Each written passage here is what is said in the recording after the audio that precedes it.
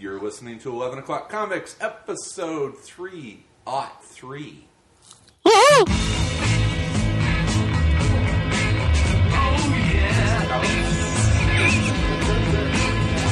Every time. No, it's not live. Can I get an encore? Do you want more? Cook and roll with the Brooklyn boys. So for one last time, I need y'all to roll. Can I get an encore? Do you want more? Cook and roll with the Brooklyn boys. So for one last time, I need y'all to roll.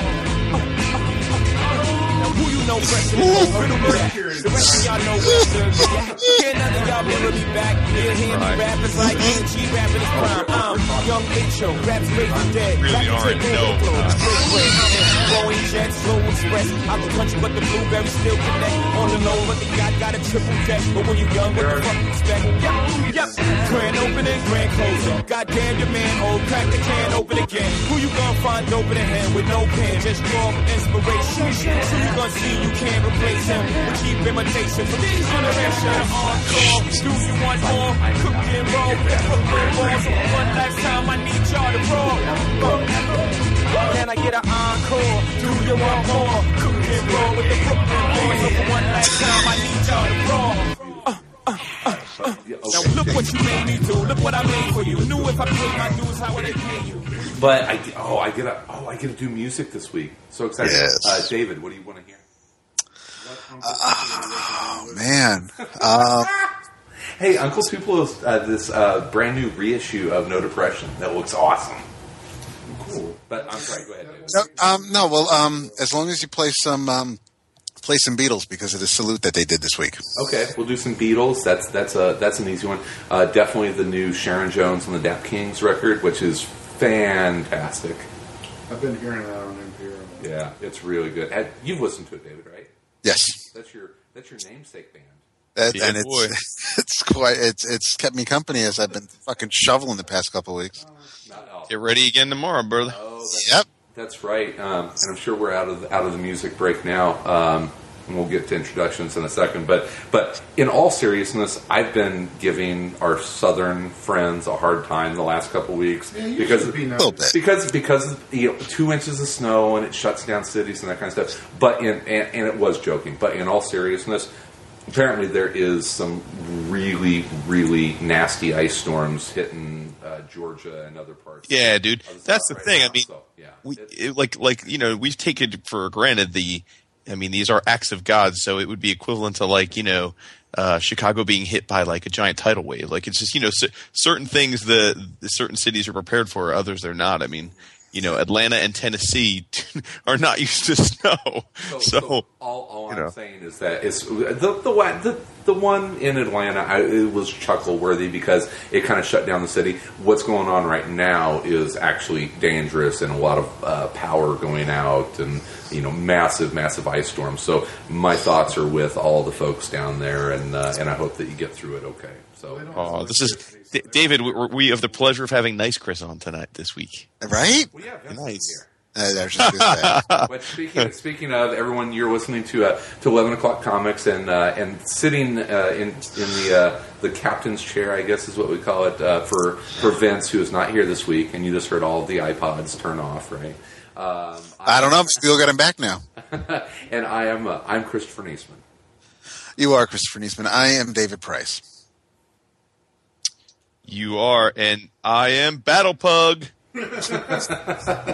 Oh, you're now. Do I correct him or do you correct? You correct him. Oh, no way, man. Who is he? That's just Jason Wood. It is Jason. Yes. And now we know why Mike's never been on. Come on. My podcasting prowess is known far and wide. Mike's been podcasting longer than we have. Yeah, I'm not good at it. I just have right. Yeah. No practice. Definitely make perfect. Did Crankcast start before AC? Oh yeah, we have mid 400s, I think. Holy shit! Yeah. Wow, you guys. It's going to be 10 years and next or good lord. After. Wow, you guys were ground floor. You were one of the originals. Yeah, but I feel bad for people that buy that podcast book and we're in there and we're just and really it's it's kind of insulting to actual comic podcasts.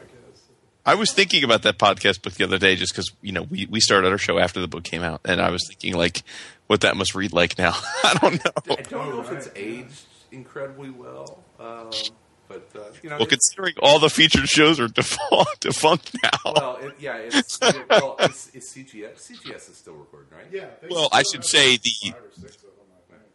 Yeah, I was going to say, I should say I'm being a little facetious, but I mean, AC's gone, CGS is still around, but Peter's gone, Deemer's gone, Murd's gone. I mean, not Murd, Pants is gone. Oh, Pants is gone? Yeah, Pants left a while ago. Oh, yeah. Wow. Well, So just going to comic shows full time? Yeah, he just collects 52 pages as his primary job now, I guess. Yeah, exactly. No, yeah, of course. I look at that book as being a really interesting time capsule of that. A snapshot of that time in podcasting, which is kind of cool. Back when everyone was delusional enough to think there was a business to be had here. You know what? It's there was certainly a thought from several of the podcasts that it's like, hey, there might be something here. It was a brand new media. It was something that engaged consumers, and we had Borders approach us as a sponsor, and we thought that was going to be big doings, and now here we are. Borders doesn't even exist anymore. So I think the intro music should be "Glory Days." That's a good. It could be.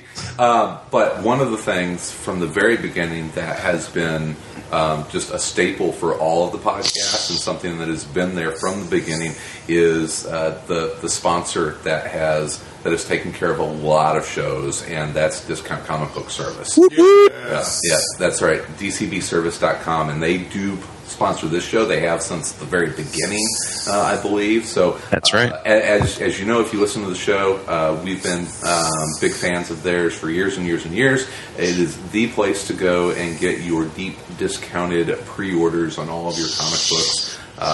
Just order up your issue of previews, and you'll save 30 to 75% on comics. They are not doing the initial pre-order code anymore. But you still get great discounts, and if you do become a Discount Comic Book Service subscriber, definitely let them know that you came to them through us. It makes us feel very good, and they continue to support us like they do a lot of other podcasts. Definitely, and it's interesting that because now that you mentioned that, I've been wanting to mention this for a while. For a longest time, I assumed, not just on our show, but other shows that use DCBS and they were using those codes, I assumed that I always wondered if those codes ever got used. If we actually ever brought business. Apparently but we did. Yeah, because and when we saw Christina and the rest of the crew and Cam at New York Comic Con.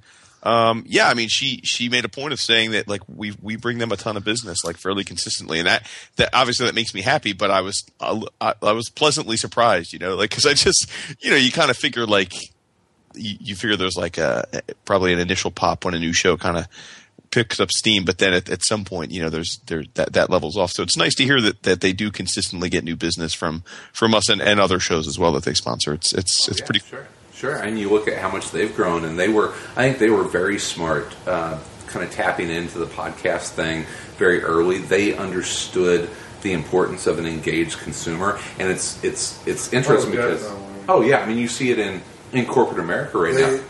And they're huge supporters of indie books and stuff like that. And I mean, they've always whenever I have something out, they make it like a special or something like that, and they're just that. You can't. That's kind of stuff that comes back in good karma. I think they know what they're doing. Hopefully, well, guys, you look working out for them. Oh, you look how much they've grown. They own what they took over Mail Order Comics, right? And Tales of Wonder, yeah. So, have we properly welcomed our guest to the show? This is who I am. We are actually recording from it. The sound is going to be a little bit different than normal because we have our guest, Mr. Mike Norton, here. The newlywed. The newlywed, Mike Norton, and we are. So, what do we? Is this the Nort Cave? Is it just Mike's basement? Nort Cave sounds dumb. Well, Chris didn't come up with I didn't it. mean that you're dumb. I just like this is. We'll call it Norton's Pub because they got the Norton thing over there, Oh, I know David's going to like that. and you know, Eric named it after me anyway, so we can. Oh, is that where the? Yeah. So Norton's Pub is named after you. So I can. I want to get one of the signs, but like the old motorcycle thing is pretty much the same logo as the Norton's Pub That's logo cool. anyway. I got that. So we're in Mike's basement. Mike moved pretty close to me this the summer, fall. Yeah, April. Yeah. April. So it'll be Oh my a year in gosh! April. Oh my gosh! Yeah. So I knew that he was moving in here, and it was actually last curling season because I'm up at a bonfile up in. You're gonna love this, Jason. It always comes back to curling. So I'm up in Wisconsin. I think it was like Monroe, Wisconsin, maybe. And we go into this little Stop and Rob, and it amazingly had like this great selection of beer, which it's Wisconsin, so I actually wasn't that surprised. But they had all of these tin and metal signs and like this big Oh, right. bin. Is that where you got it? And so I started like digging through these, and they're like all like old, like Coke ads and that kind of stuff. But then there's a Norton motorcycle tin sign, and I was like, oh, yep, I know who I'm giving this to, and it's up above Mike's bar, so it's very nice. I have a bar in my basement. It's the Dream. This is I Want Your House. I have it. You have pit bulls. So. I do have pit bulls. Living the dream. Yep. Yeah. I'm pretty lucky. I'm sitting here with the battle plug on my lap. Sitting with the battle plug. Nice. Mr. Mo. And we are having a beverage, which I guess we should probably talk about. Jason, why don't you lead us off on this week's drink roll call? Sure. I am drinking. I've had a couple of these of late. I'm drinking Guinness Stout. Oh, nice. Yes, I've been enjoying it the last few months. I've been enjoying cracking it back open. I had kind of gotten away from Guinness. You have these phases, right, where you have a certain beer that you love and you drink it, and then I hadn't really drank Guinness in a long time, and then now it's kind of back. It's back doing me right. Nice. It's a good time of year for it. Yeah. How about you, Mr. Price? Well, to fight some of the nip in the air, I am drinking some Buffalo Trace. There you go. Nice. That's my guy. Are you in a Buffalo stance? No, I am not in the Buffalo stance. Sorry. You got. You don't do the dive every time we dance? You don't. Mike. Everything but. Mike took my idea and ran with it, which I think was It's a good very idea. successful. For his housewarming party, it was a stock the bar party. Nice. Nicely done, sir. And you have a very nice selection of bourbon up I there. have a lot of bourbon. Yeah, I like he's- bourbon though. He's got about what 8-10 bottles of bourbon up there, Yeah, among he's other got- stuff. Oh, easily. So yeah, we may have to get into some bourbon. You got some Old Granddad. I do. Mm-hmm. I have everything. Nice. We are drinking because we're sharing. It's from what? Bam Noir. I don't think that's the brewery. What's the brewery? Or that's the name of it. Yeah. What's the brewery? Oh, it's from Jolly Pumpkin Artisan Ales. And it's called the Bam Noir. It is a dark farmhouse ale. And It's an interesting tasting beer. it's almost a sour. Yeah, it's a dark. It's like a dark. It's almost Belgian-y. Yeah, So it's like a dark Belgian. Which Yeah. they don't seem to go together. Do you like it? I like it all right. I like it. I'll drink it. No, it's a farmhouse ale. So I mean, whenever I see a farmhouse ale, that says drink this with food. That's something Yes, good to have definitely. with It's dinner. not. It's not like a. It's not a Guinness. Yeah, you it's- can have this and not feel oversaturated. Yeah, but it's got a lot of sour to it. It's almost that's the Belgian is what you're Yeah. getting. It's almost like a sour brown ale. So yeah, really really yummy. So it's the Bam Noir. So yeah. Apropos, considering we have a guest on who writes a rural noir. Rural Noir. This is We tried to get a well, that'll have to be another sidetrack story. But we tried to get a revival beer going, but some of the breweries around here didn't think it was as marketable as. Like, Maybe now that Stephen King's got a book coming out called it, they'll reconsider. That's what I'll do. Tell him it was Vince's favorite book last year. Oh yeah, Vince is going to be upset because that was it his favorite book? Was that? It was I think it was his favorite horror, and yeah, I mean anytime. It wasn't his horror. Remember? It wasn't. No, Crust was. Yeah, Crossed was. He gave it his favorite. I'll look it up. Hold on one second. It was definitely. I think it won 3 of Vince's. Revival won 3 awards from Vince. Yeah. Oh, that's very nice. He's going to be very, very upset. Which we should probably let's go ahead and kick off now that we're 20 minutes into this. I'm sorry. Let the dog in.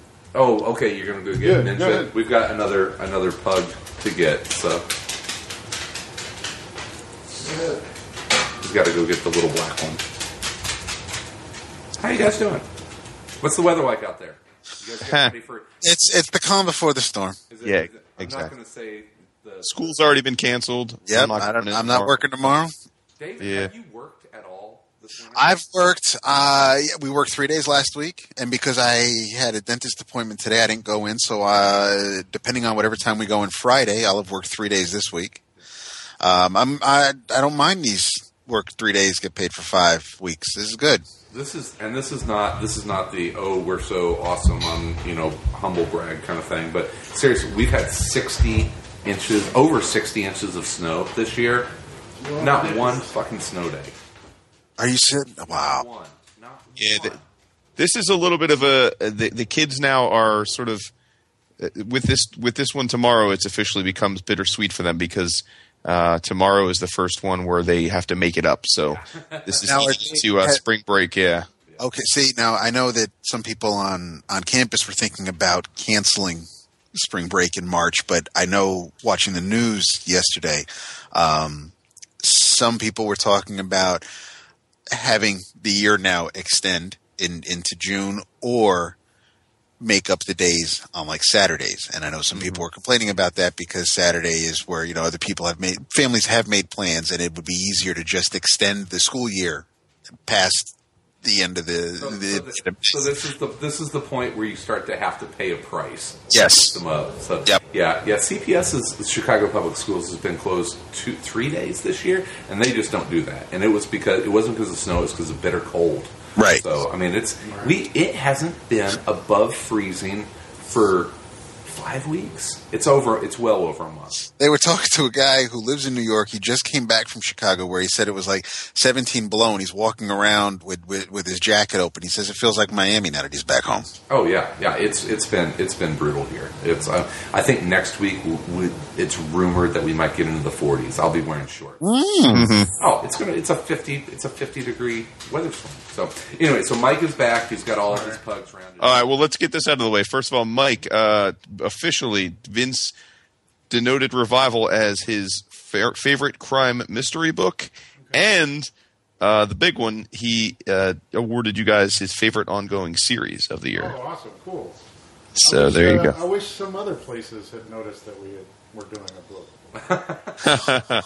Well, there you go, sir. Yeah, And I mean, and not to be like into myself or anything, but I really thought that we might get some nods last year, but there was just too much good stuff out. It was a good year, but you guys are doing well. The book's selling Oh, well.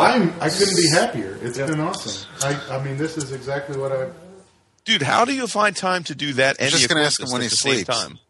Like, are you? But were you guys doing the Occultist and this simultaneously? Like, were you doing 2 books a month? A little bit. I got a real long lead. Is that over there? Yeah. Is that? Oh, I'm gonna go. Yeah, grab go get I'm gonna it. go grab I got a real long lead time on that. So Okay. I start whenever I'm doing a second project. It's a secret to how I do that. Is that if I'm going to do something, I find out way in advance and I start working on it so that I'm pretty much almost done by the time anybody even knows that I'm working on it. Ah, very nice. So yeah, I was pretty much done with that entire series by the time the first issue even came out. Okay. But I was doing it simultaneously. I just took. It wasn't technically 2 books a month. I was like doing Revival and then most of an issue or whatever Yeah. I could get done of an issue. Well, your ears must be ringing because not only did you get some love on the 11 O'Clockers, but I finally caught up on Revival last week and spent a long time talking about it. Oh, cool. So you did actually like it, or did you think it moved too slow? No, I liked it a lot. Wait, you just said you listened to it. And wait. I mean, I know you did because you did mention how it's very subtle and very. Oh yeah, but I mean, I said it in a great way. I said it's a slow burn, but I mean it's engaging. Every issue is engaging. I mean, to me, the litmus test is do the issues stand on their own? There are plenty of books I think in the modern comics world, and this isn't a bad thing necessarily. Where I think it almost makes sense to wait for the trade, so to speak, in the sense that each issue. Definitely, yeah. But I think your book definitely stands on its own issue to issue. But what I was saying is you guys were playing the long game, meaning like you're building a lot of different characters and a lot of arcs, and that's yeah. Everything you said last time was correct.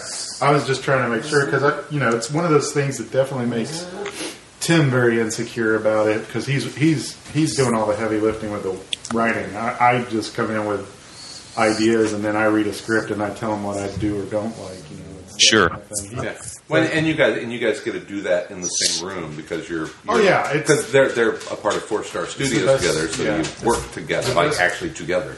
It's the best collaboration we could do, but he gets worried about that, about how because it is that balancing act where you're doing a monthly comic, so you have to make sure that it fits in that monthly comic format. But we did. I mean, when we first came up with it, we're like, what do you like, Mike, is what Tim says. And I'm like, well, I like these. I mean, I was really into Lost, and Lost had just pretty much ended around that. Don't say nothing. You were angry. No, I was one of the few people that wasn't angry about it. La la la la la la. Well, I'm not telling you how it ended. Okay, thank you. Starbuck is an angel. Oh, perfect. I didn't mind that ending either. Me neither. Neither did I. But it's a sled. But it was one of those things where I thought they did as good a job as they could have with with how they were doing it. Now, if they were up front and told everybody that they didn't have a whole thing planned out, like they said they did, doing that George Lucas thing. But then I would have been a lot better about it. But that's the thing. When Tim told me that, I was like, well, I really like Lost, but let's do something like that where we actually know what's going to happen. So we planned all that. We planned everything out. We know exactly what's going to happen. We just don't know the in between, X to. A to B to C to that kind of stuff. We play around with that. It's kind of how I do Battle Pug. I know exactly how Battle Pug ends and the certain milestones that are going to happen in every year. I just don't know the A to B to C, that kind of stuff. So that leaves a lot for it to be fresh and fun. Otherwise, you've written the whole thing 5 years in advance, and while you're working on it, it's no fun because you're just like, I feel like I wrote this already. Oh wait, I did. Yeah, that kind of thing. Yeah. And do you leave room to go off? Oh yeah, definitely. There's tons of stuff already that been in a Revival that we didn't plan on happening. We just know that we have to make allowances for, there's characters. You're going to love this, and Jason is going to love it even more. I'm up at the curling club last week, and one of my friends comes up who knows that I'm a comics fan. And he's like, yeah, so my wife came home, and he reads comics occasionally. I would say he's probably like a 2 or 3 trades a year kind of comic reader. And he's like, yeah, my wife came home, and she gave me this book, Revival, and it's really, really good. Have you Without read it? You knowing about it? Without he didn't suggest it? I did not suggest it. Oh, that's cool. Yeah, and I was like, yeah, I'm familiar with it. So yeah, so that was just kind of a random someone came up. Because that's always the compliment you want. You want the compliment that comes without like a relative, a solicitation, telling them to go do it. Yeah, so you should read Watchmen. Yes. So I'm sorry, but go ahead with like your planning and well, no, I think that's pretty much it. I mean, we have this slow burn thing going, and it's all pretty much by design. It's funny, we had this conversation today because I just started watching that True Detective TV show. Oh yeah. And I told Tim, I don't know if I want you to watch this show because you're either going to go, hey, this is exactly what we want with Revival, or you're going to just stop writing because it is exactly what he wants to do with Revival. Because I've watched 2 episodes of it. Amazing character work. I've heard it's Not much has happened though. Yeah. But it's so intense, and so you're so interested in what the characters are doing that you almost forget that really only like 2 days had passed by in the span of 2 episodes. And that's kind of what we're doing with the whole Revival thing. Not that I think that we're even doing that close of a but work. it's such big character work. You guys, it is a huge cast of characters that you guys. Yeah, and that it's really hard for Tim. He stresses out. He'd rather be writing Batman or Cassie or any of those characters any day of the week, but it doesn't mean that he likes it more. It's just easier for him to do than Sure. too many moving parts. Yeah, well, and it all takes place in Wausau, right? Yep. Which is Tim's hometown. Yep, I've been there several times. And that was one of the guys, or the guy at the Heroin Club was impressed because of the accuracy, because he's been through Wausau. It's like, well, yeah, the guy who writes it is from there. Yeah, most of the places are real, except for like there's a lot of the restaurants and bars we change the names of, but they're usually. So did Seeley bang a sheriff's deputy back in the day? Is that? No, he's been arrested there. There you go. He does have an experience. Talk about airing out his laundry. No, that was Madison. That wasn't Wausau. I think he would have gotten in trouble with his parents if it was Madison. Nice. Experience with the authorities in Wisconsin. Yeah. That's cool. And you mentioned Battle Club. Yeah. What's going on? You've got the 2 hardcovers out now. Yeah, we're working on the 3rd one right now. Dark Horse has that distribution thing with Random House now. Mm-hmm. So their solicitation schedule's all wacky whack, so it probably won't come out until October instead of July now. But if you want to read it, you can go online. Yeah, it's all up there. We just started year 4, and I have 5 planned. So, Dude, how does someone that draws a monthly book, supplements that with another book, and then draws a webcomic, how do you manage to go away to Hawaii for a honeymoon? To get married and do a honeymoon. Oh my god, dude, that was really just serendipitous moment with scheduling. Like I finished Top Secret Project and an issue of Revival, so I had like. Oh, yet to be named project? Yeah, and then No, it's called Top Secret. It's called Top Secret Project. Dude, you know the rule was if we were going to finally let you on the show after 6 years, you had to break the story here. It is a book that you have all read and talked about on the show. It's interesting. Although we have read and talked about a shit ton of books. I didn't say it was a great clue. One of the 3 of us is going to know what this book is. Wait, you're the new artist on Crossed Badlands? Vince is going to plot. I can't look at Cross. That stuff makes me neither. I really can't. You're not alone. really Yeah, it's. People want to read this. I read the first trade, and I had to take a shower afterwards. It was rough, but God. A lot of our listeners, though, share Vince's enthusiasm for the book. It A seems. lot of people like it. It wouldn't sell so much. Definitely, yeah. So what's this occultist thing? That just ended this past week. Okay. That is a mini-series. Mike Richardson at Dark Horse created the character, and it goes into their whole project Black Sky or whatever it is that they're doing, where they're bringing all of the old Dark Horse characters and some of the old like 40s characters that they bought rights to, like Otherwise known as Star Wars Contingency Plan Operation. sort of. I mean, I don't know if that's what they were thinking of when they did it, because I mean, you know, the whole idea of starting a superhero line is not like the safest way to No, no. That's when your established property Star Wars is going away. Let's start something even riskier than.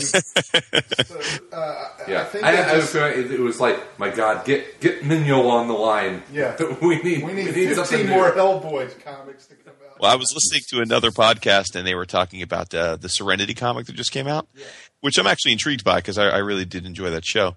And it's actually the art's by George Jonti, who's, I think, sort of becoming like the guy who draws Whedon characters. Yeah. Buffy artist for. But these podcasters are a little bit, let's just how we say, a little bit less experienced in the world of comics than we all grizzly veterans are. And as they were talking about it, they liked the book, and they said something to the effect of, yeah, and I could really see this Whedonverse like being the thing that replaces the Star Wars license for Dark Horse. And I was like, well, first of all, they've had the Whedonverse at Dark Horse for a long time. Second of all, I love me some Whedonverse, and I think these comics that they do, like many things Dark Horse, have been generally high quality. But come on, I mean, it's like and Jason will love this. It's like me saying, I think curling on TV that could be like NFL. This is the exactly. Yeah. Future sport. Yeah, it's like, no, we understand the niche that we are, and I think that Whedon versus Star Wars.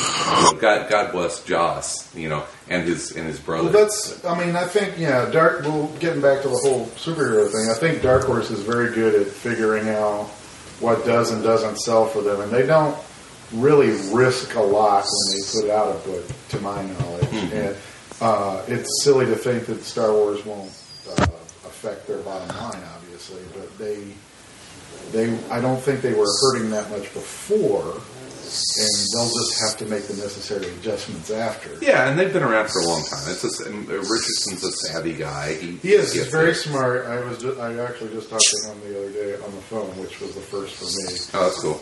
Well, if you don't like being on the phone, it's not.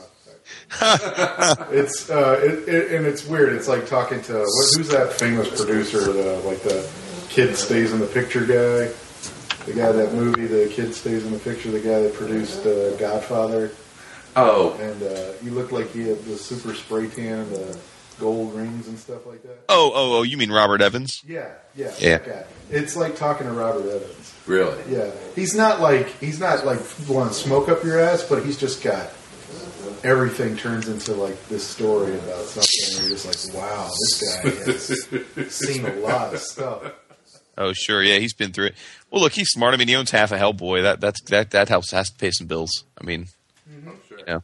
So I love that. Mike, for as long as I've known him, has been like, I just don't like to talk, man. And Crankcast is going to be on 400. Do you listen to the Crankcast? I don't do a lot of talking. Putting it in the studio is the smartest thing I ever did, because now everybody else talks to Crank, so he doesn't complain that I'm not saying anything. Oh, that's awesome. Most of the time it's just me yelling at Crank. I find it hilarious for you to say that you don't like to talk, in the sense that number one, you have been on a lot of podcasts as a guest.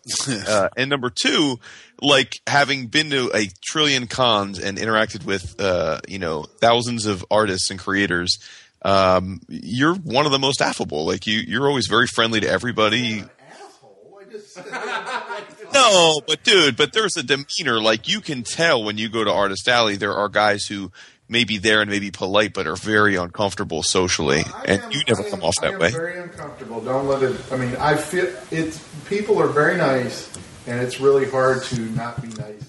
I mean, we've thrown back drinks with you, which is again a sign that, I mean, I don't know, but I mean, I'll take. Obviously, yourself. I'm not saying I hate every minute of that. You're not a misanthrope. No, I'm not. It's just very difficult for me to get out of that weird shell of the fat kid in middle school. Got made fun of. It's very awkward for me. You're talking to your people. Yeah, I know I'm talking to people, but still. One thing I was going to, we're talking about, Battle Pug and Revival and Occultist and how busy you are. And I don't want to sidetrack the show. Well, no, that's what we had you on. It's, this is why we want to talk with you. And I've been lucky enough to know you for, God, how long is it now? I mean, it's a long time. It's a day or two now. And so, I've been lucky enough to see you, Does that sound one of the dogs like moaning? It's Ninja. Yeah. My lord, dude. I know. I'm not going to tell you what it sounds like, but No, so I come in tonight into Mike's house, and he's like, "Well, I'm going to put the dogs, up here, with Julie." And I'm just like, "No, they can come down. They can hang out." And he's like, "No, they'll be noisy and click clacking and whining." And I was like, "Have you ever listened to our show?" It's like, if I don't have dogs click clacking around I and almost whining. never hear your dogs, though. Yeah, that's Georgia here. But yeah, Ninja is definitely giving Mike the sideways stare right now. He's not happy that he's down here. Yeah. But anyway, I've been lucky enough to see your career. I mean, you were working, obviously, whenever I met you, you were working in comics. Yeah. But, I've seen you go through doing independent comics and then getting into mainstream work and then becoming an exclusive artist and going through work at Marvel or at DC and Marvel and then DC and then Marvel. what about Devil's Due, dude? And that was kind of the Voltron and G.I. Joe. That was kind of the tail end. Whenever I met you, had been at Devil's Due, but so it was like Weren't you the creative director there, Mike, for a while? art director. Yeah, I was. Yeah. I mean, that wasn't saying a lot. I mean, because really there wasn't a whole lot of creative decisions I got to make. Yeah, It was really title only because if it wasn't Hasbro telling us we couldn't do it, it was Josh saying that we couldn't. Well, there's a G.I. Joe issue I want to talk about in a minute, but Yeah. the issue I'm talking about. But so you've gone through that arc of independent work, big two work, and now you're back in. I'm not even going to call it independent work. You've gone to creator own. What's that career arc been for you?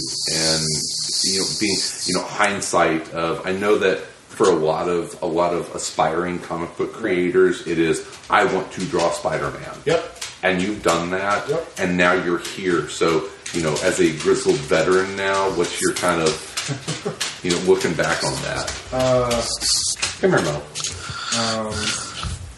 Well, I mean, I was one of those guys. Me and Sean McKeever both started out at the same time, and we started doing independent comics with the sole intentions of working on Spider-Man at some point. I mean, it was that specific.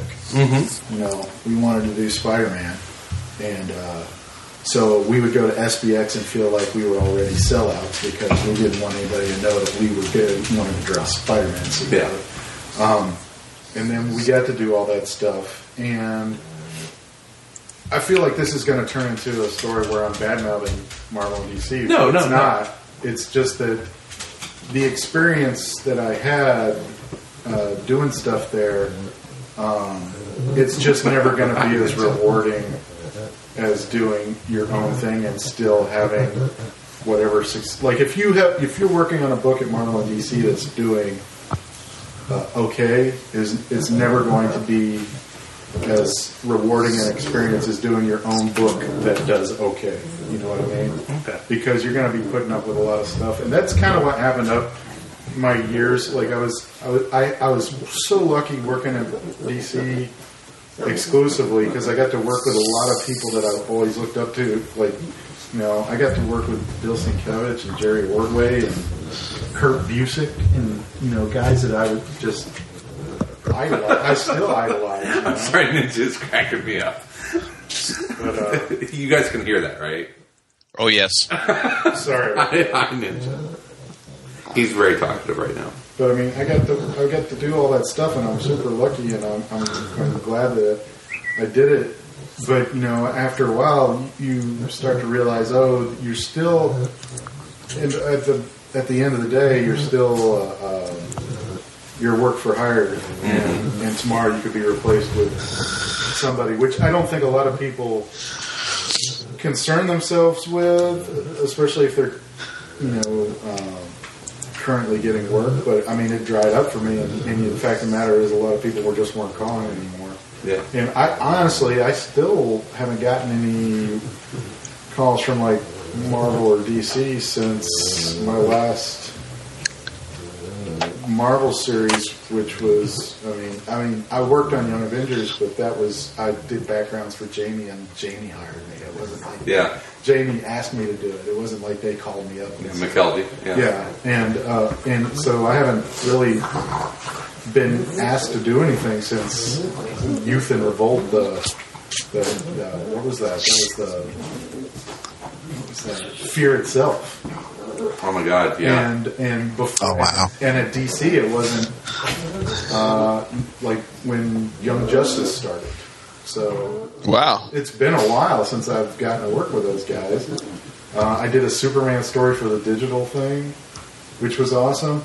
But since then, I started doing my own books, which started to pay the bills, and I was like, well, I'm lucky enough that this is happening. So I'm going to try and do that until, and then if I can't make the bills anymore, I'll ask Marvel. Are you happier now doing stuff like Revival and Battle Pug? Yes. Than you were doing that? Yes. Okay. But here's the thing. When I was doing that stuff, I would have thought no. Okay. I would have thought I have nothing to say.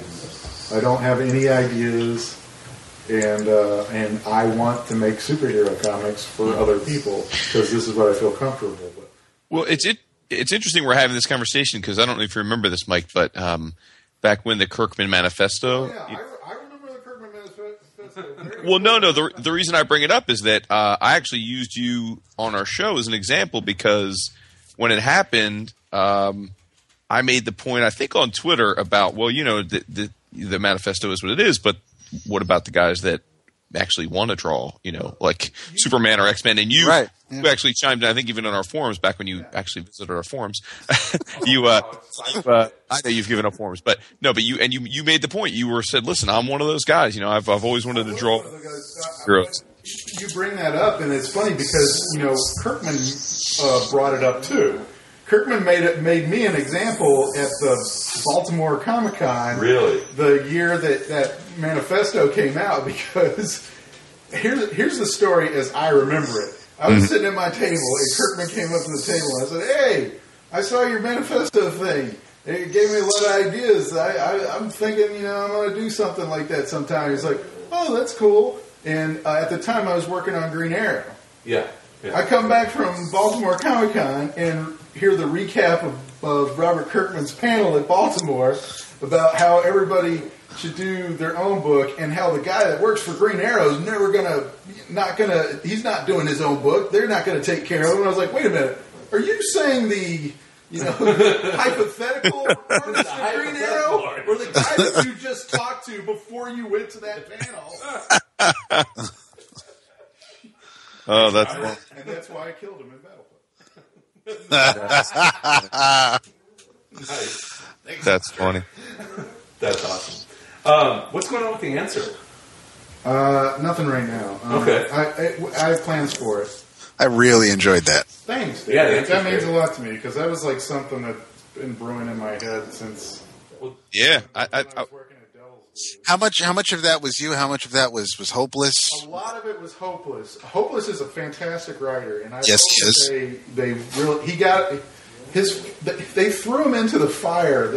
He did that Legion of Monsters, which was pretty good. Yes, it was. Yeah, threw him into the fire right after that by giving him a no-win situation by that book that he did where everybody was... The Avengers Arena? Yeah, it was like, oh, you child killer, blah, blah, blah. They gave me a book that told me to kill children. What do you want? That's one of the things I want to talk about this week. I actually finished Avengers Arena this week. I think it was an awesome series. I've known that he is a good writer since back in the days of Gearless. Gearhead. Gearhead. I think the famous... With Kevin Mellon. Yeah, with Kevin Mellon. I think the famous thing was that he and Kevin brought up is that Crank read it and talked about it on the Crankcast way, way, way back. And I said, oh yeah, I read that. It was much better than I thought it would be. And so they haven't given me... they keep giving me crap about that. But Dennis is really... has a great ear for dialogue. He's very Whedon-esque. His snappy banner, and it's not that kind of like fill 1,000-word balloons like Bendis or Kevin Smith kind of snappy banner. It's very to the point, and he labors over it too. He spends a lot of time thinking about it, and he comes up with very creative ideas. And the kernel of the idea in a lot of the situations for the first series were mine. And I told him exactly what I wanted to happen, and he went and made that happen plus. So it's just as much him as it is me at this point, except for the art and the designs and stuff. So, and a super nice guy. Yeah, he's kind Yes, of he's a young dick. He's still young and he's still kind of an asshole. But I'm saying that because I hope he listens. The answer's kind of your love letter to Ditko, though. Yeah, but it became trippier than that. I mean, it's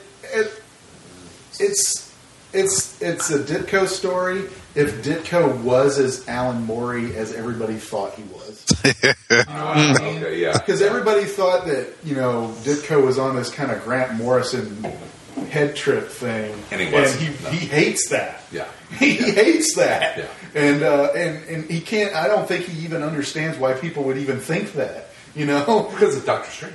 Yeah, I know, Yeah. but he's drawing this stuff and going, well, why would you get that? Yeah.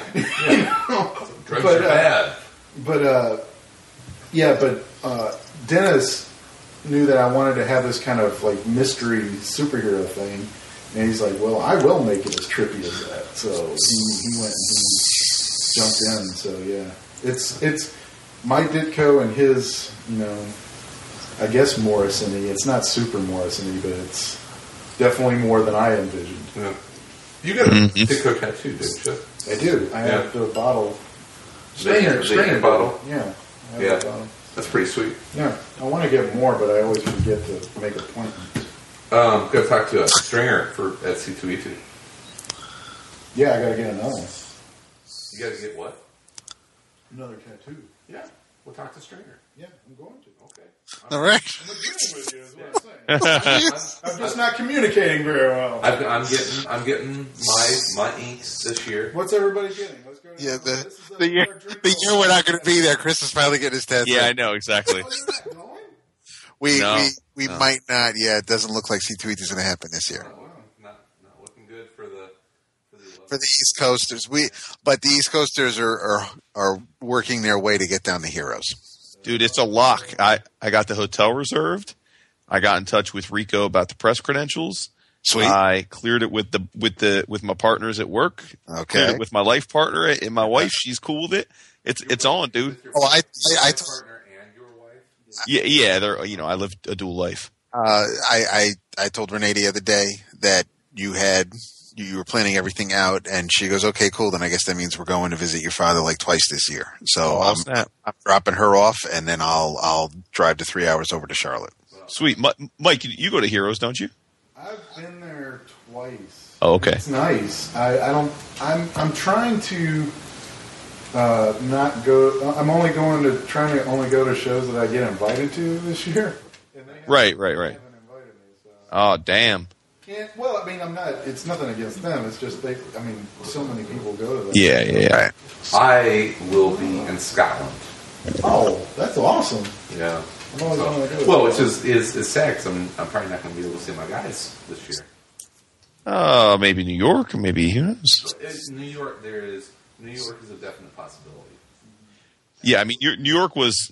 I had my love for New York Comic Con had been waning, and this past year totally brought it back to love. It was as we talked about after the show. I think the decision to segment Artist Alley into its own wing of Javits made it all the difference in the world. It made it just 1,000 times more enjoyable. So Now, I'll maybe do another con with you this year because you're going to Appleseed, right? Yeah. That's- I gotta meet Steranko. Yeah, I know. Yeah. Oh, I know. I Me too. can hope that he hasn't read my tweets about him. No, God. I doubt. Well, see, speaking of reading tweets, this is how I know that Michael may sleep, but he doesn't sleep late. And Mike, I need to tell you that Renee thinks that you nailed the posture, And I just figured, what does somebody that's constantly monitoring the internet for mentions That's of funny. himself in comments? no, she says you got the posture down.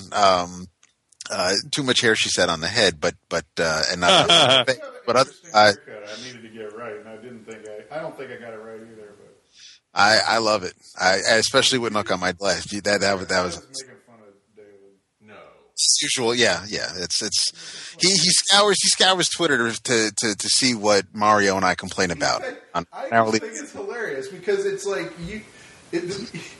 if you boil down the essence of what the internet really is for people our age, it's one of David Price's Monday morning tweets on the way to work. it's like live journal for 40-year-olds. Yeah.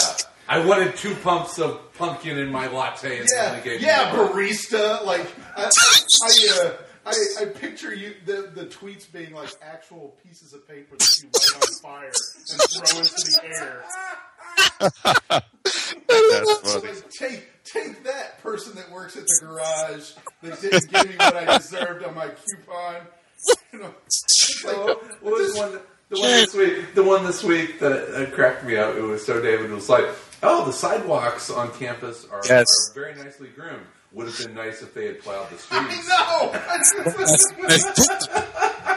And that's why I was like, wouldn't it be awesome if, as soon as he said that, the person that's supposed to do that just like had a shiver go up their spine, like he actually does have powers or something like that? Oh, you all suck. That's funny. It's Captain Kvetch. That's it, baby. Captain Kvetch. Yes. He did it. Oh, I'm gonna go open a beer. Okay, yeah. Actually, you know what? I bet Mike read when it was coming out what Jason read for the first time Yes. last night. Which you read by reread something, a classic, Yes. and then you mentioned And it. would you consider it a classic? Oh, of course. Okay. All right.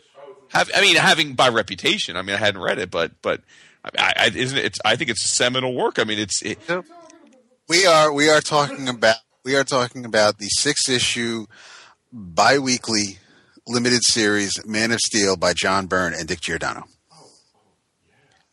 I mean, dude, like the Byrne reboot is like its own thing, right? That's all It people. was canon until like 2003 when Birthright Yeah. came out. Right. And it is for me. I mean, Byrne was Marvel, just like Perez was DC, but Byrne was Marvel, and he left Fantastic Four. And next thing I know, he's doing Man of Steel. He's doing his Legends miniseries, whatever the hell that's supposed to be. And I followed him, and you know, I enjoyed the Carrie Bates Superman. I enjoyed the Kurt Swan Superman, and that was great for its time. And when Crisis ended, and they were just going to shuffle things up, they seriously changed Superman, not only his origin, but they basically de-godified him, and it was more believable in 1986 for Superman to be like that. And I loved the way that Byrne modified the costume a little bit, because he made the S, the shield, bigger. It took up most of his chest, whereas before it was just over his pecs for so long. It just, I love the whole thing about it. More like the movie costume. Yeah, and it was just it. I thought, you know, keeping both Kents alive, and just the changes they made. I thought, and I was in from the ground floor. I enjoyed the hell out of it. I read Superman reboot. I read the Action Comics, which was basically the new DC Comics Presents, because it was a team up every week, every month, and then Marv Wolfman and Ordway took over Adventures of Superman, and I was a Superman fan 3 times a month, and I love. Before that? I was, because I enjoyed World's Finest, and I love the hell out of whatever happened to the Man of Tomorrow. But yeah, I did read a lot of the old Carrie Bates stuff, and I wasn't before that. oh really? Okay. Yeah. Now did you? Yes. Yeah, I had never read it. I mean, this is the thing where I, this is one of those works, because you're saying what I consider a classic. Definitely. I mean, I don't think you could be sort of in the comics world and not, hear about or know about the Byrne reboot, right? I mean, it's been dissected in a million different ways in terms of its significance and the haters versus the lovers, and Who hates the Byrne reboot? I don't know. Oh, I've seen lots There of are, criticism about it. yes. Yeah, I've seen, yeah. Oh, definitely. But, I'm sure there are many people that hate well, not as many, but I'm sure there are people that hate the Byrne reboot, like people don't like New 52. yeah, exactly. But I would say that, that this, reading it this week was interesting because I feel like it was something that even though I hadn't read it, I probably could have passed a quiz on the salient points of it, because it has been discussed so much over the last, it's, I mean, right. So, at the time, God, it was awesome. Sure. And again, I mean, to David's point, being a Marvel zombie for the first 20 years of my comics reading life, I mean, Byrne was the man. I mean, so his leaving to go to DC was the suck. That displeased me greatly. It brought me to DC in probably just as much as Dark Knight did. Well, right, and I think it did for a lot of people, but for 12-year-old Jason, it just made me forget that John Byrne existed. It introduced it. Now, see, that's my thing. It's like there was no like Weisinger era Superman for me. There was no. Well, that's what I was going to talk to David about, because the same with me. Yeah, I mean, Byrne's Superman was my introduction. After like Challenge of the Super Friends. Yeah. Challenge of the Super Friends.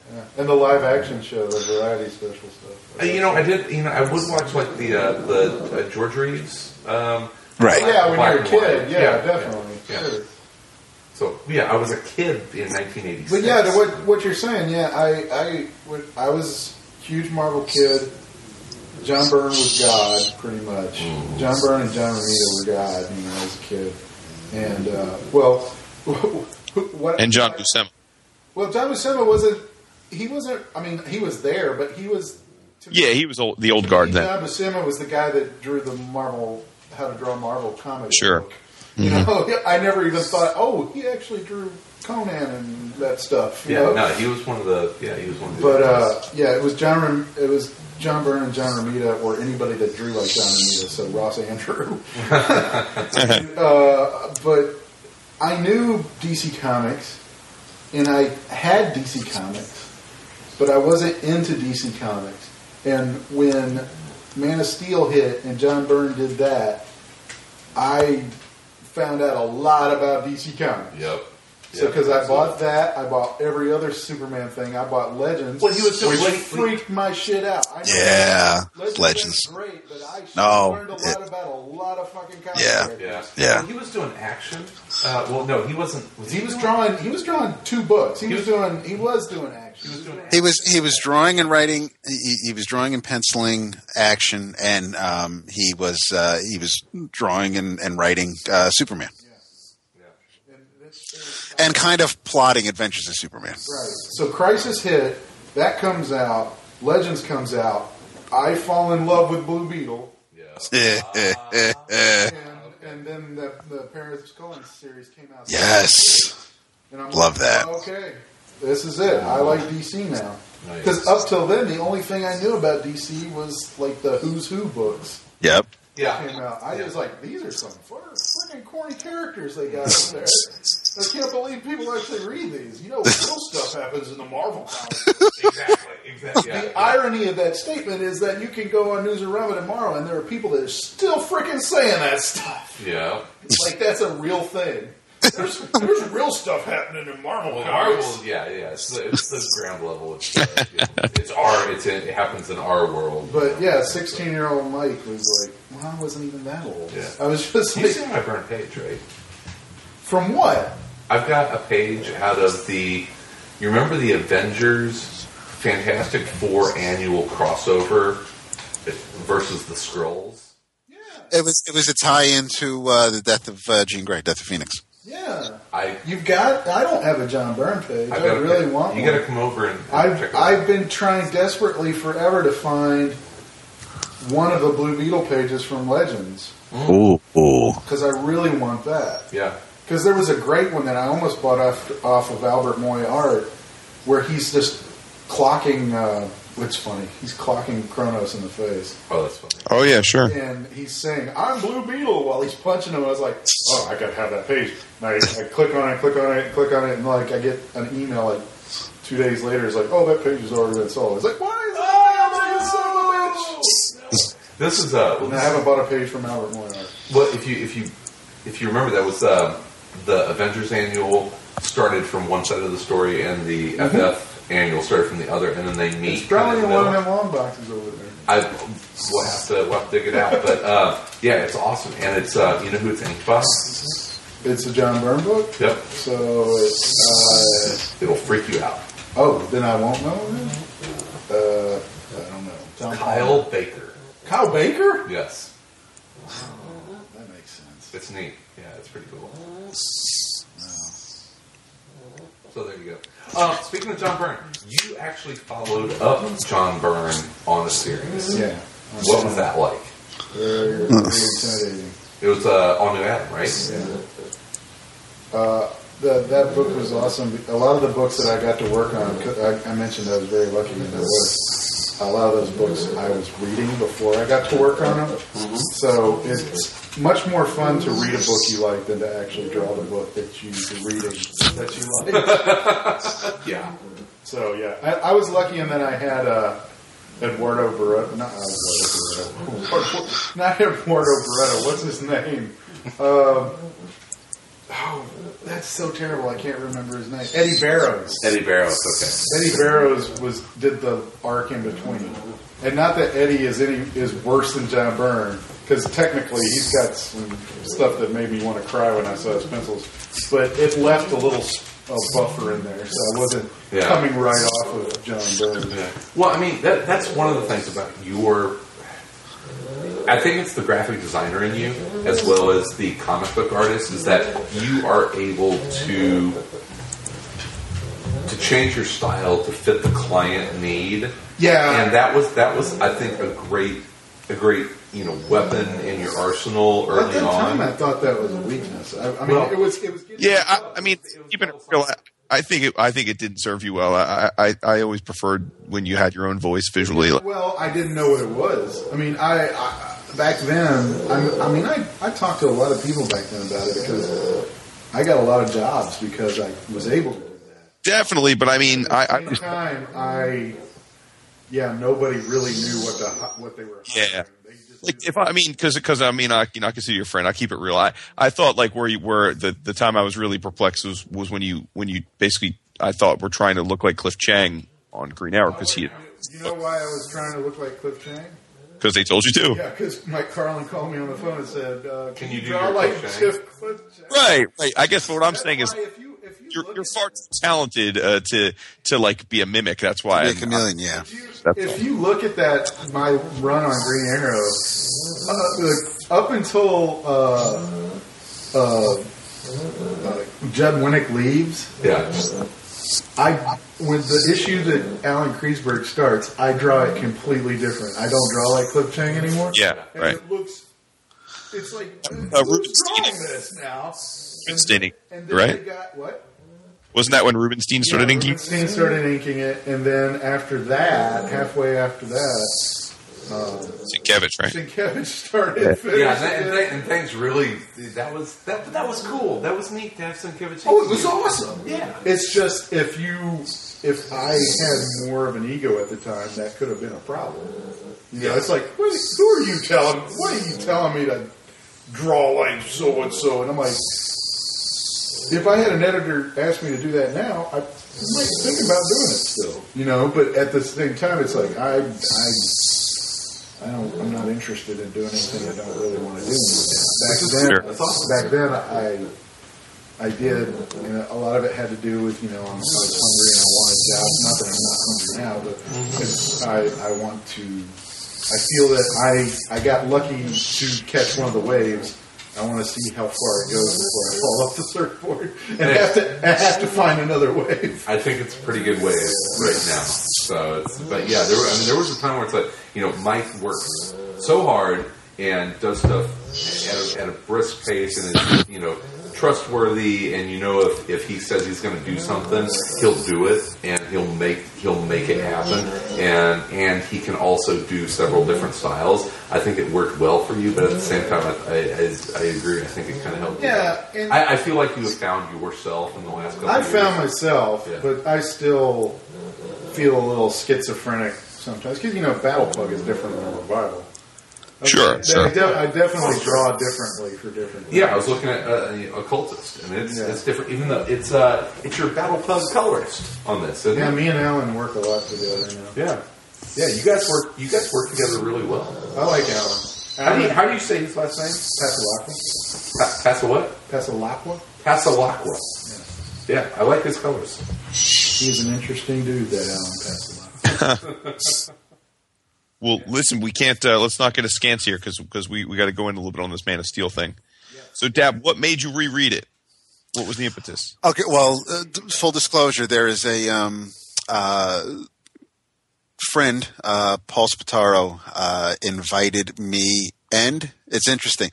He has a podcast, Back to the Bins, where he talks about older books, and he usually has people talk about a Marvel, a DC, and an indie book. And the next episode, we didn't record this week because the other guest had something rescheduled because of all the snow dates. But Sean Whelan of Raging Bullets is reading the Marvel book, and I'm reading the DC book. So I said, you know what? I haven't read something in so long. I want to read. And I threw this, it's one issue from the 6 issues. And I threw that issue out there, and that's what I wanted to read. But I didn't just want to read that. So I did reread all 6 issues. And I really just, it brought back, it was weird because I read it on the iPad because I got it from Comixology. So, the transfer isn't, near perfection. There are definite, things that were missing for me after reading it originally in paper, and the colors were brighter on the tablet because they were modified. Although if you look at the covers, you see the slight dot patterns. So the scans were a little different on the covers than they were on the interiors, and some of the line work was a little. Basically it was like it was like a copy of a copy. The Giordano's lines were just a little thin in some places. But the last page of the 6th issue still had that error with the coloring where Superman's on the, standing on the ice or snow covered rock, and he's got his cape in his hand, and it was miscolored where the piece of cape in his hand is colored the same as his hand. And I'm like, you would think almost 30 years later, now that it's been made for digital, they may have fixed that. But in any case, I figured I haven't read this in so long. I haven't read a Superman that I've enjoyed in a long time, and let me just basically just be transported back. And it did. It as I'm reading it, I'm remembering things. Things that I forgot though were the jabs, whether they're friendly jabs or it's Byrne being vindictive. And he did this in Legends, where he made a parody of Starbrand. But in the I think it was the 3rd issue, the issue where Superman meets Batman for the first time, Magpie's 2 henchmen, one is called Carling and one is called Grunbach, and which is obviously Mike Carlin and Mark Grunwald, and so I'm not sure why he'd be. And Carlin worked on Superman and over with DC. I don't think Grunwald ever left Marvel before he died, but I thought, rereading it, I thought how smart it was to see the way they referenced the passage of time. because all 6 issues went across 10 years. Because we basically, after we get the destruction of Krypton, we see Clark in high school, and this blew my mind because Clark was actually he was a football player. Whereas if you remember. Yeah, they basically won the game by himself. But if you remember, by the way, you could tell that that's what you could tell this was written by a dude who wasn't really a sports fan, because in that game, Clark scores his 10th touchdown, single-handedly winning the game. I was like, come on. yeah, arena football league. English via Canada. Yeah. Oh, there we via Chicago. But we have Chicago. That's why Kitty is from Deerfield. Oh yes, well there's got to be a Kitty reference like in every episode lately. It's awesome. Yeah. Apparently, she's the number 3 X-Man. I saw a poll. She's like number 3, right? Yeah. Speaking. Oh, jeez. Okay, let me interject real quickly. In the which one are you? I did the Orange is the New Black, and I fucking got Pennsatucky. I'm not fucking happy about that. Sidetrack. Sorry. Aside from Byrne not being too keen on sports, I thought this series also kind of dated him somewhat, because it took me forever, long after I finished the issue, it didn't dawn on me because I never really watched the show. I had no idea who the hell Lois was referring to when she told Lex he needed to get a haircut because he started to look like Fred Mertz. And I'm like, why? And it took me forever to realize, why would you pull a goddamn I Love Lucy reference in a 1986 comic book? And it just. Well, it was still. I mean, I knew what it was when I was a kid in the '80s. So. Well, yeah, it was on every day, but I so dated. I mean, sure, it's dated now, but what is it? How long ago is that? 30 years ago. Yeah, but now, then it was like freaking futuristic, that series. Yeah. Oh, yeah, absolutely. Except for the. So it's futuristic, but we're going to mention Fred Mertz. So it was we had a chance to talk with him in an episode of AC back in the day, which is probably like my biggest thrill ever. Yeah. As like an adult, I am a fan of that episode. God, it was a huge thrill, and he said that DC let him do 19 of the 20 things that he wanted to do. Yeah. And do you remember what he said the 20th thing that they would not let him do? No.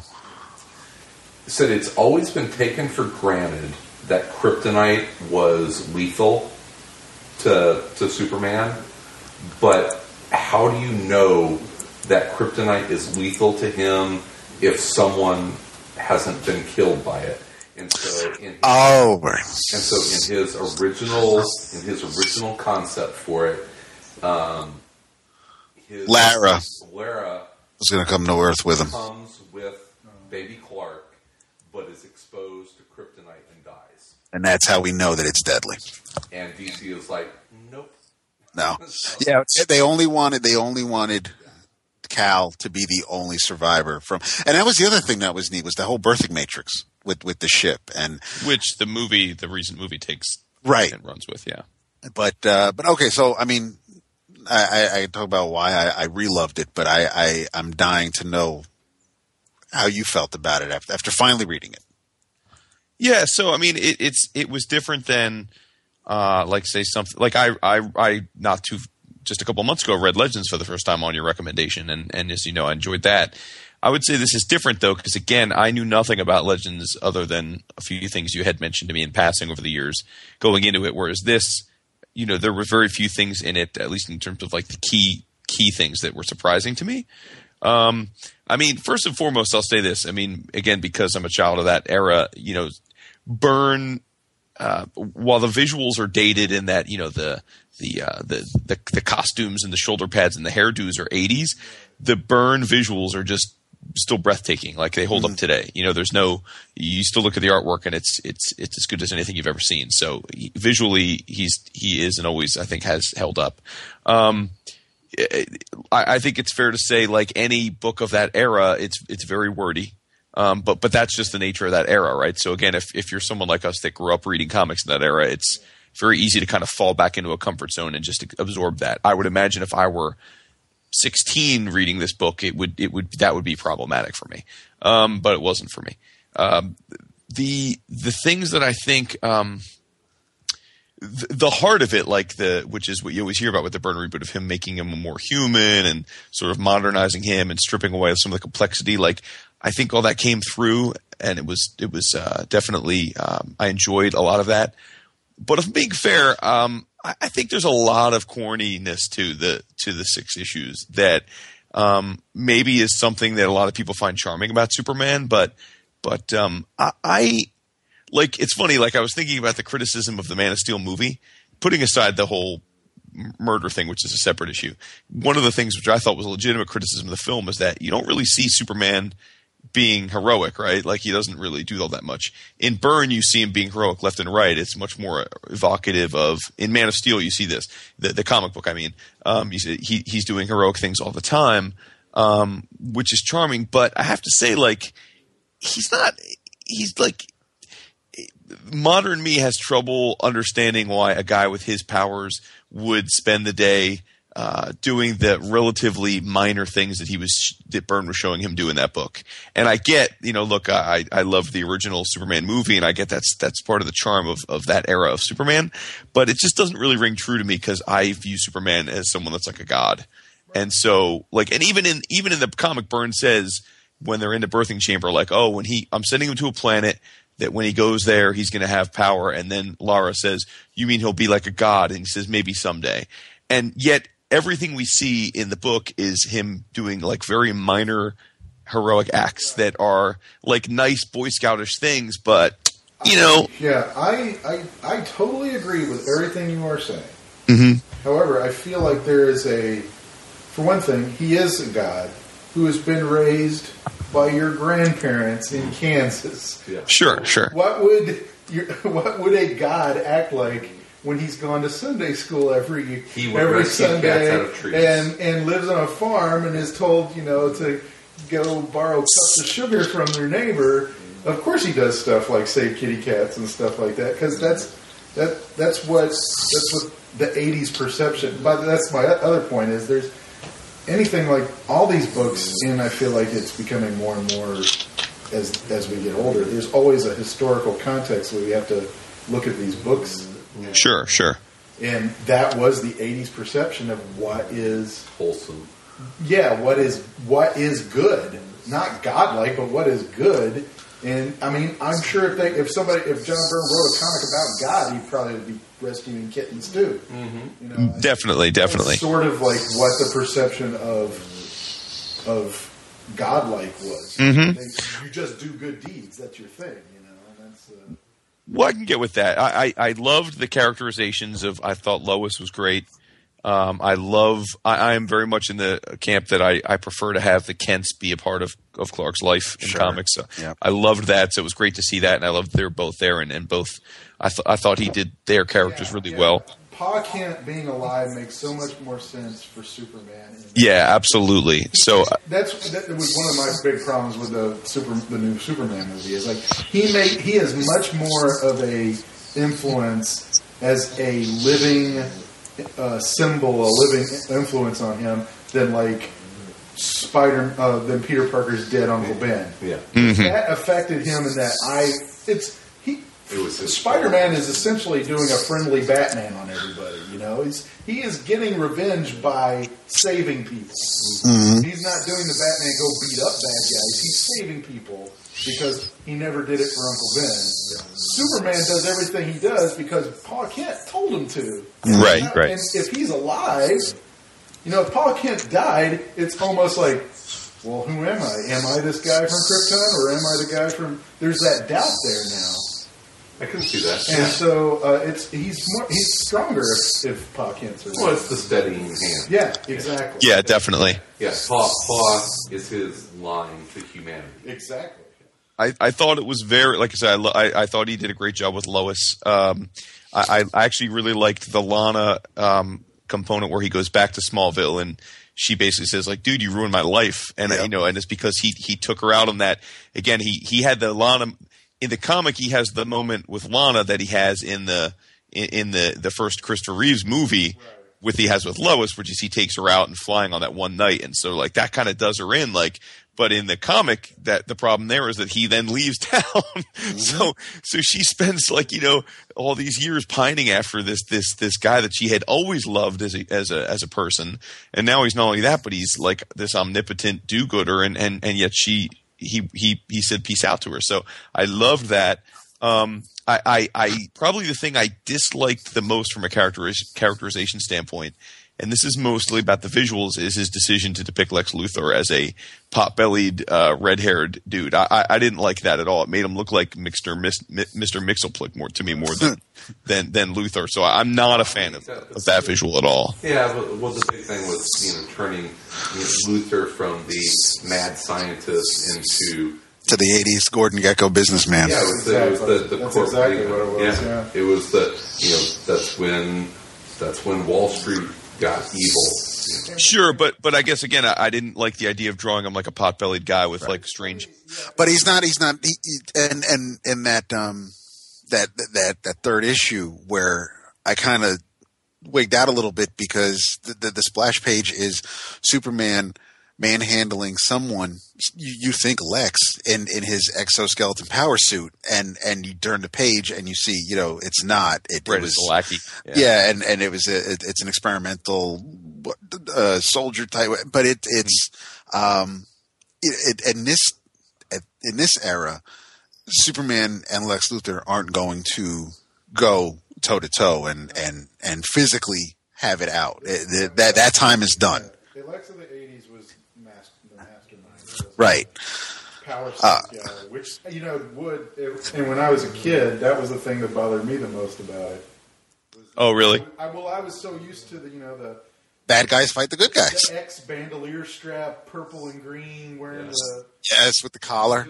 Yeah, exactly. Yeah. so At least used to that guy that I was like, well, who's he going to fight now? Who does he punch? Right. And I was like, Yeah, definitely. Especially when he had the little red afro, I was like, wait a minute. That's what I didn't quite get. Now the other thing is I the issue with the Batman team up. I think that was a mixed bag for me in the sense that I really enjoyed the way that Byrne depicted Batman and their interactions quite a bit, but I thought it was just really bizarre. And again, nothing that hasn't been done a trillion other times in comics. But like Magpie seemed like such an inconsequential villainess to be the centerpiece of that issue, and it just struck me as someone that neither Batman or Superman would have had any trouble dealing with, and yet like she was like basically like holding her own against the both. And so Yeah. again, I love the interaction with Batman. I thought he did a great Batman, but I could have done without the Magpie. And then the last thing that really so the head scratcher of all of them for me was the whole hologram dad showing up and then like the hologram touching Clark and it sort of unlocking all these memories in him. To me, that is like very lazy Deus Ex Machina storytelling, because Byrne said, well, I have 6 issues and I'm getting to the end here and I need to make sure that by the time that I'm done with this, Clark knows about his history. It just felt like just very much like I have 2 pages to do this. How am I going to do this? So not a fan of that at all. Although I understand that in many different instances, it's no better or worse than having a fucking green crystal that he magically puts into it. It's pretty much exactly the same. Exactly. So I'm not disputing that it's ever been done any better. I'm not sure that you're wrong about that. You might be exactly on the nose with that. May exactly be what happened. He's like, well, it's issue 6. Well, he I've had my fun. apparently when the reboots, when the first issues were coming out, DC didn't want any setup when those first issues were hitting the stands. Any origin type stories, anything leading up to that Byrne wanted to explain had to be done prior to that. So that's, I guess, another reason why Man of Steel was even made. But yeah, I guess once and even thinking back to the first issue of Superman and he's fighting Metallo, or you think about Action Comics and it's Teen Titans or whoever, even then it's not like they really picked anything up from that 6th issue of Man of Steel. So it was still, things were still, and Byrne was only there for like another almost 2 years. He left around issue 21, 22 of Superman. So, I'm not sure. Where did he go after that? Did he go to Dark Horse for Next Men? Or did he go back to Marvel for like She-Hulk and stuff? Or West Coast Avengers? I was going to say that would be like late 80s, so that might have been the right. No, I mean, but that timing might line up. I mean, yeah, it's about 80, 88, 89. Yeah, I mean, the other thing that I thought was really neat, and these were little things that you took for granted if you were an old time Superman fan or reader. The whole thing when Lois showed up at Clark's apartment and he's got the weight set laying out, just to prove that. And then she's over here like these are like 5-10 pounders. I can't believe that. But it's little things like that where back in the day, you might have Steve Trevor standing next to Clark, and of course that's the jock, and Clark's the nebbishy dude.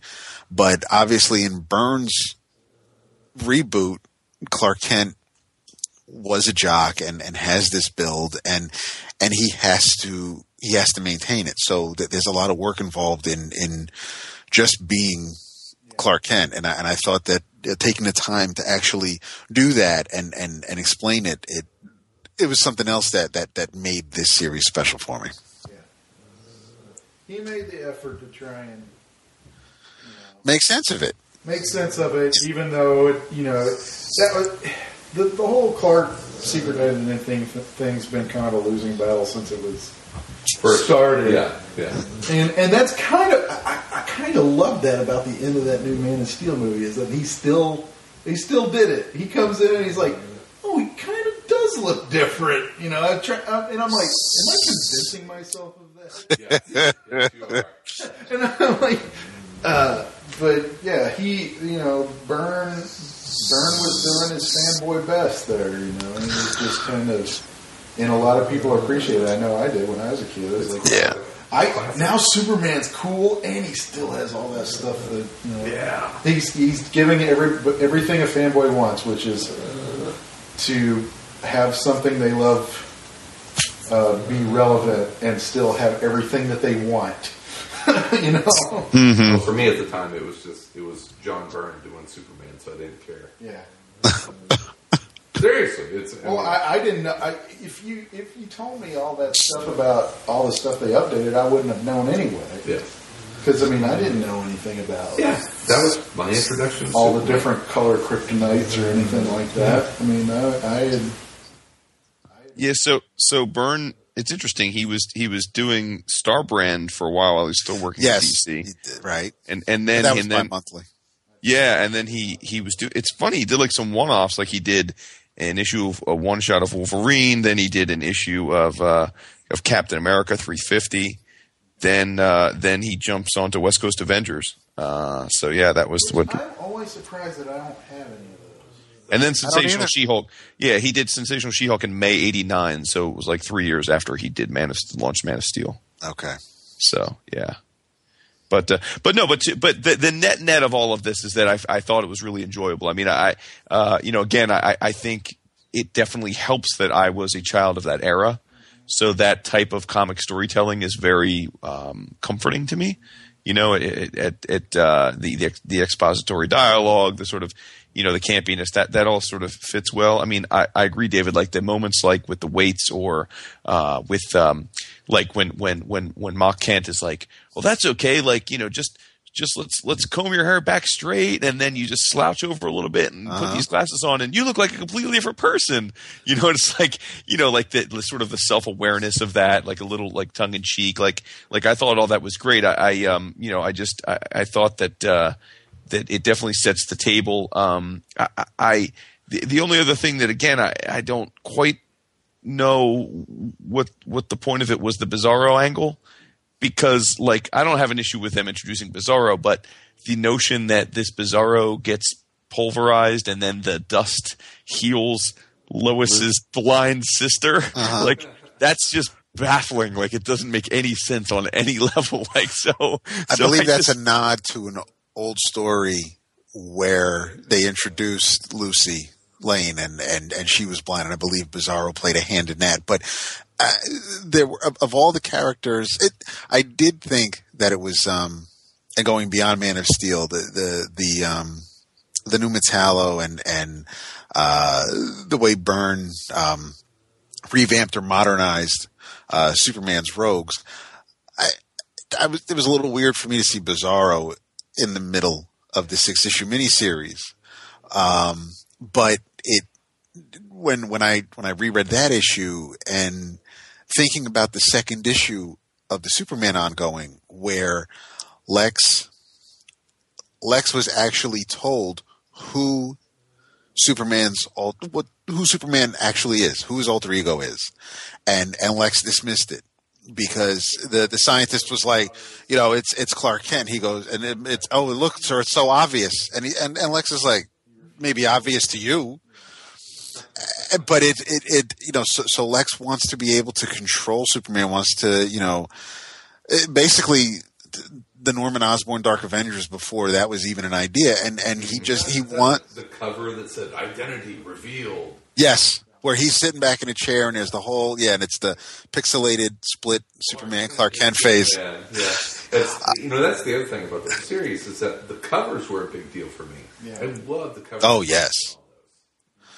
And Byrne even homaged himself with the Action Comics cover where Superman, where he actually had to explain. This was something that I was dying to see play out, because the Legion of Superheroes, they exist because of Superboy. And when Byrne comes around and he says, no, there was never a Superboy. Yeah. Well, how do you explain the Legion? Because that's a series that's still going on. And when they had that crossover with the Legion and Superman in Action Comics, you had Byrne actually drew Superman with 4 Legionnaires scattered around, and they were the exact same 4 Legionnaires that mimic the powers that on the cover of Fantastic Four 249, where Gladiator has basically demolished the Fantastic Four. It is the exact same cover with Invisible Kid, Block, Sunboy, and Brainiac 5. I didn't get that, but that's funny. That's funny. But and that's another thing I love about Byrne, is that he'll reuse his own. It's just, I don't know if it was because it was Byrne doing Superman. I don't know if it was because Byrne worked at Marvel and this was kind of a Marvelization of the Superman character. Crisis was over. We had Legends was happening. DC was just the original. The founding members of the Justice League of America were not the same founding members. When after Crisis, DC didn't want the Trinity to be involved in the Justice League's origins. So a lot of it at the time was DC also just kind of, I thought, screwing things up just to screw things up. Mm-hmm. And sometimes you got some pretty cool stories, because I thought JLA Year One was a neat series, but that was retconned eventually. But I just thought Man of Steel, because it was almost like the perfect storm. You had Byrne doing Superman at a time where I didn't think that was going to happen, and I thought he wasn't Byrne coming over to redo or to do the Superman that existed. Right. It was a completely different character, and I thought that was cool as hell. Definitely, I could definitely see that. But no, I'm glad you've got me to read more Superman stories in the last couple of months than I think I'd read all my whole life before this stuff. Good for you. I'm gonna have to go back and read that now. You should. It's a super fast read. I mean, it is. Yeah. What is this? I bought balloons. No, I enjoyed the hell out of it. Yeah. Mike's getting me more beers. More beer. I thought the dog. By the sound of it, I thought the dogs were getting you more beers. Well, they get excited whenever I get up. We are drinking the Trooper. Yeah, it's Iron which Maiden is, beer. Bruce Dickinson. Oh, nice. Bruce Dickinson put money into Robinson Brewery, and they have it. Does. I'm actually not a huge fan of it. It kind of tastes like Heineken to me. It is no, it's better than Heineken. It's a British beer. Yeah. Oh. Yeah, that's yeah. I'm so glad you picked that because I was afraid that you guys would be talking about something I haven't read. Mike's like, I've read that. I'm aware of Not only have I read that, but geez, that was a huge thing for me when I was a kid. Yeah. Yeah. What's your favorite burn? My favorite burn? Your favorite burn. That's probably up there. Yeah. I mean, his Fantastic Four was pretty hard to top for me. Yeah, that almost can't be included on the list. Yeah, Fantastic Four was kind of just, that, but I always joke that, about Alpha Flight a lot because that... No, that's my jam, dude. That is, yeah. It's not looked at as like one of his like seminal works. It's not? I guess it is. I don't know. But people think of it. I don't think people give it the credit it deserves. Even by him, no. No, I would agree with that. I mean, you can Huge to me. buy every issue of Alpha Flight for 50 cents a 50 pop. cents. So it blew my mind as a kid because it was so original. I knew yeah. I knew nothing about Canada, so it might as well have been on the other side of the world to me. Because I grew up in Tennessee. I was Surprised there like, what's wasn't a- Canada? Surprised there wasn't a curling issue. Yeah, well, that's the thing. It felt. Hey, motherfucker. I felt like I was being smart when I read that comic because I was learning stuff. Yeah. And the characters were so different. What is this Manitoba place? Like his characters were so Canadian and so different. They were really original. Well, characters. they were new characters. Yeah, well, I mean, so they weren't original. new characters I because mean, we knew them from X-Men. And everybody makes a big deal about how North Star is the first out superhero and stuff. He was gay back then. Oh yeah, he was. John Byrne always portrayed him as gay. Yeah. But at the time, he just as a kid, I'm like, I didn't even know what gay was. I was just like, he just acts like an asshole, and there's always a guy in a Speedo at his house. But his sister's hot. What's going on? What is happening? He was gay from. And I just thought that he was very eccentric. But everybody was eccentric in that comic. Yeah, well, they were Canadian. Yeah, everybody was really weird in that comic except for Vindicator, who they killed in the first couple of issues. No, not they. Not they. One person in particular killed him, and Who killed him? Heather. Oh! I thought you were talking about a real life person. Oh God, no. No, it wasn't Heather's.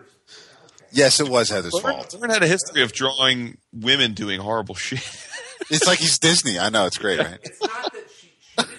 It's not like Dude, she interrupted it. She interrupted the countdown. He died. With a fucking gun. She interrupted. She walked in. Not like it was intentional.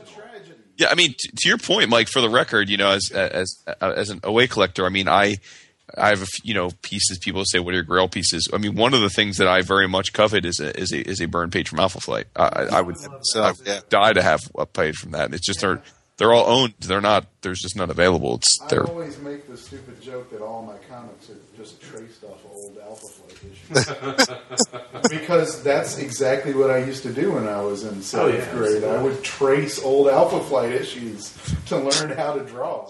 Vindicator's outfit was one of my favorite. I mean, especially the mask, the helmet. I love just the clean look of that. It was him and Captain Britain. I don't know if it was the flag motif. I don't know what it was, but something about incorporating a flag into a costume and not definitely. But they look cooler than Captain America. Always be iconic because flags are iconic. Yeah. You're right. So you automatically have that going for you, and if you can turn that into something like Captain America's is good, but great. it's never going to be as cool as like Vindicator's because it was like that. Oh, and you guys go Vindicator or Guardian? He's Vindicator to me initially. Yeah, I think of him as Vindicator first. I think of him as Guardian, but It's Guardian to me. yeah, My favorite. I think of Heather as Vindicator, but Yeah, Right. yeah, exactly. My favorite. There's the murder. My favorite flag outfit is Union Jack. Well, that Union Jack and Great costume. Vindicator are very similar in the way that you make the graphics like. That's a great fucking costume. Yeah, Union Jack is an awesome costume. Not that you would have any reason to remember this, but do you remember which member of the Alpha Flight you drew in my Alpha Flight Jam piece, Mike? I know. You fucking right. That's right. For you, wow, that's pretty good. Jesus. Yes, sir. Box. That's right. Box is really hard to draw. That's what I remember about it. Box is a neat character. Box is he was. This is why John Byrne's awesome, and everybody who thinks that he sucks should fucking die. He is awesome. These things were great ideas. Yeah. Yeah. It's a guy with no legs. Well, how? But and Talisman. He's drawing a woman who is not some buxom looking. No, she's a real person. Exactly. That's how I learned to draw people, by the way, is from John Byrne's Alpha Flight. I was like, oh, there are different kinds of people in the world. There are Auroras, and then there are Talismans, and then there are Snowbirds who, yeah. by the way, another groundbreaking character because she was pretty much androgynous. She was everybody. Walter Lankowski essentially became her. Mm-hmm. It's just like there you had your first trans character essentially there. Yeah, Lankowski was a neat character. Yeah, he was. Yeah, he was the most superhero-y. Superhero stereotype because he was a scientist that became a giant monster. He was an orange furry Hulk. Yeah. So I mean, but the rest of them were just really original. You had essentially a housewife that became a superhero. Mm-hmm. Well, she wasn't a housewife, but that's essentially what she was. She was just kind of on the back. She was the wife. Yeah, she was the wife, and then I was like, I guess I got to lead everything now. Mm-hmm. Because they got rid of the Captain America first thing. It's like, you're gone. 12 issues. Right. So, and the whole idea of Beta and Gamma Flight. Yeah. Oh, yeah. You find out, it's like, they're the not ready for primetime players, and then there's the guys that you don't want on your team because they're scary. And then there's the bad guy. Yeah, I was like, that was a great idea. That 12th issue is still one of my all-time favorite issues. And damn it, that's whenever deaths mattered in comics. Oh, yeah. Because when he died, you didn't throw it down and go, he'll be back in 3 months. It was just like, holy shit, they just killed the fucking I love the whole backup idea for those first 11 issues, or you got some a little story, little 5-8 pages of a character on the team, and it took forever for the band to get together. It was just, it was beautiful. Yeah, that was probably, that's, if you look at the influence on modern comics, that was probably something that was innovative at the time and it's become kind of a pain in the ass now, is that, back in the day, they would get the band together in one issue. Yeah. And after Alpha Flight, no, you're spending a year getting people, all on the same page. Well, that was it's the weird paradoxical thing about John Byrne is that he is tied to this, this golden age sort of mentality where he's like, comics are comics and you do this. But he also had this thing where he had to, this fanboy thing where he had to make things make sense and explain things too. Yeah, so yeah. I feel like he must have just been fighting with himself all the time. Because it's just... No, he was fighting with Chris Claremont. Yeah, exactly. So he was the guy, I think he's the guy that's, at every guy you see posting on a message board that's arguing with you is a direct descendant of John Byrne. He's been created by John Byrne. So here's a character that I have thought has always stuck in my head from back in that series that I have been desperate for someone to bring back. And to my knowledge, I mean, they've never been brought back. Mannequin. You guys remember Mannequin? All right, it was the. My long glasses are just in the next room. Spelled with a K. Yeah. Okay. No, Manikin. So it was the dude who could bring different evolved parts of himself. So there was an amoeba version of him that could corrode shit. There was a Cro-Magnet version that was strong. Then there was like a big-headed future version that could teleport and use mind control. Where was he? Where was he? He was part of what's it called? The backup crew. Beta? Beta Flight. Yeah. Along with he was with Persuasion and what was the name of that like alien looking the girl character? Were these early on or were these later? Pretty early on. These were Burn. burned. Started to get into the other flights way later on too when Bill Mantlo started writing and stuff like that. No, this was all Byrne stuff. Okay. Yeah, this was Byrne stuff. I'm trying to think. Marina? I always like Diamond the Lil. Wasn't Diamond Lil? Yeah. I'm a little, Wild Child. Wasn't Yep. Marina on one of the other flights before She was. She was. Yes. A fighter. She was a beta fighter. Yep. That was an awesome idea. And I've seen that used in other. Goblin's who I'm thinking of. Goblin's the one that looked like an alien creature. Yeah. Yeah. Yeah, the idea of Marina they've used in other kind of stories too, where she's like this sweet character who will become the worst horrible beast in the world. Yes. Well, that was awesome. I mean, again, like that's the cool thing about Byrne is that I remember like he creates Marina, then she shows up in the Namor book, and then she evolves into this this gigantic sea serpent. And the Avengers have to fight her. And then the cool thing is, I think this was Fraction. I think in Fraction's X-Men run when they moved to the island, Marina comes back as the sea serpent, and they have to fight her. And I was like, that is dope. Like I love that he. Oh wait, no, wasn't that the list? Maybe it was. I don't remember. Okay. Yeah, I just remember seeing her, and I was like, oh shit, she's back. So yeah, Alan Davis drew that. Yes, my boy. It's my dog. I think you are with Alan Davis, like Mike and I are with John Byrne. That's your guy. Well, Alan Davis is definitely. I mean, it's a little different, right? Like I mean, Alan Davis, he's got a really crazy original art system, but I have managed to buy some Alan Davis art, so that dream is fulfilled. But again, I think more from like an influence. Oh, for sure, yeah, he's definitely. I mean, yeah, he's. Yeah, that's just I mean, I didn't get into him until just a little bit after all that stuff. It's Excalibur. Well, that was the thing. I mean, talking about he was doing Detective Comics around that time. Yes. See, I didn't even know. Yes. I didn't even know He did. he Yes. existed then. With Jason Todd. Yeah. He did. I love his Batman. He was the first. He did the first 2 or 3 issues of Batman Year 2, and Todd McFarlane finished it. Wow, no kidding. Yes. Holy shit, that's some trivia for you. But no, I love Alan Davis too. But now there's an interesting, because we were talking a little bit like when you. Okay, hold up. Then did you read? I'm sorry. Did you read The Nail? No. Well, the Nail's awesome. Oh yeah. No. The Nail- That's the you've next thing never you got to read- read. Jason, Yeah, you've never that's read The Nail? what you got to read for next Oh my week. God, that's classic. We'll read that next Yeah. week. Oh yeah. That's cool. Alan Davis. No, I know it was Alan Davis, but what I was going to say is, it's funny, like when you talk about certain people.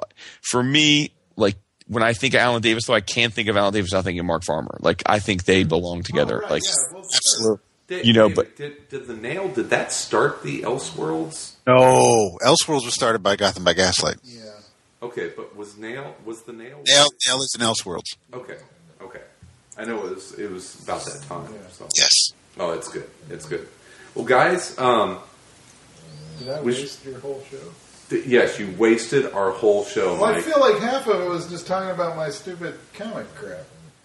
'Cause dude, that's the kind point of what we having. do. It's all good, No, dude. but I thought usually you talk about the books you've been reading. We only did Reddit Rep. Well, we did. We talked about Revival, which we've been reading. Battle Pugs. Yep. Man of Steel was awesome. I liked it. Man of Steel was awesome. We should probably do our In Your Travels. I'll go ahead and start off just because Jason already kind of recapped it a little bit a few weeks ago. I'm super duper excited. I don't know exactly how I'm going to read it though. I just got the last hardcover of Lock and Key. Oh, I can't wait. It'll be in my inbox. I think I'm only halfway. it'll be here on Friday. Yeah. I got it. I got it delivered yesterday, and I didn't even thumb through it. I looked at the first couple pages, and it looks gorgeous. Like everything. What a consistently perfect book Gabriel Rodriguez is he's on my short list of guys that need way more love given to them for the last 5-10 years. Like nobody talks about it. Even when people praise Lock and Key, like no one ever. That's true. It's always You're like, right. oh, Joe Hill's Lock and Key's awesome, and it is. Things that you're like, he's one of those artists that you're like, I would not expect this kind of artist to be going on this kind of book, which I got a lot with Revival. Yeah.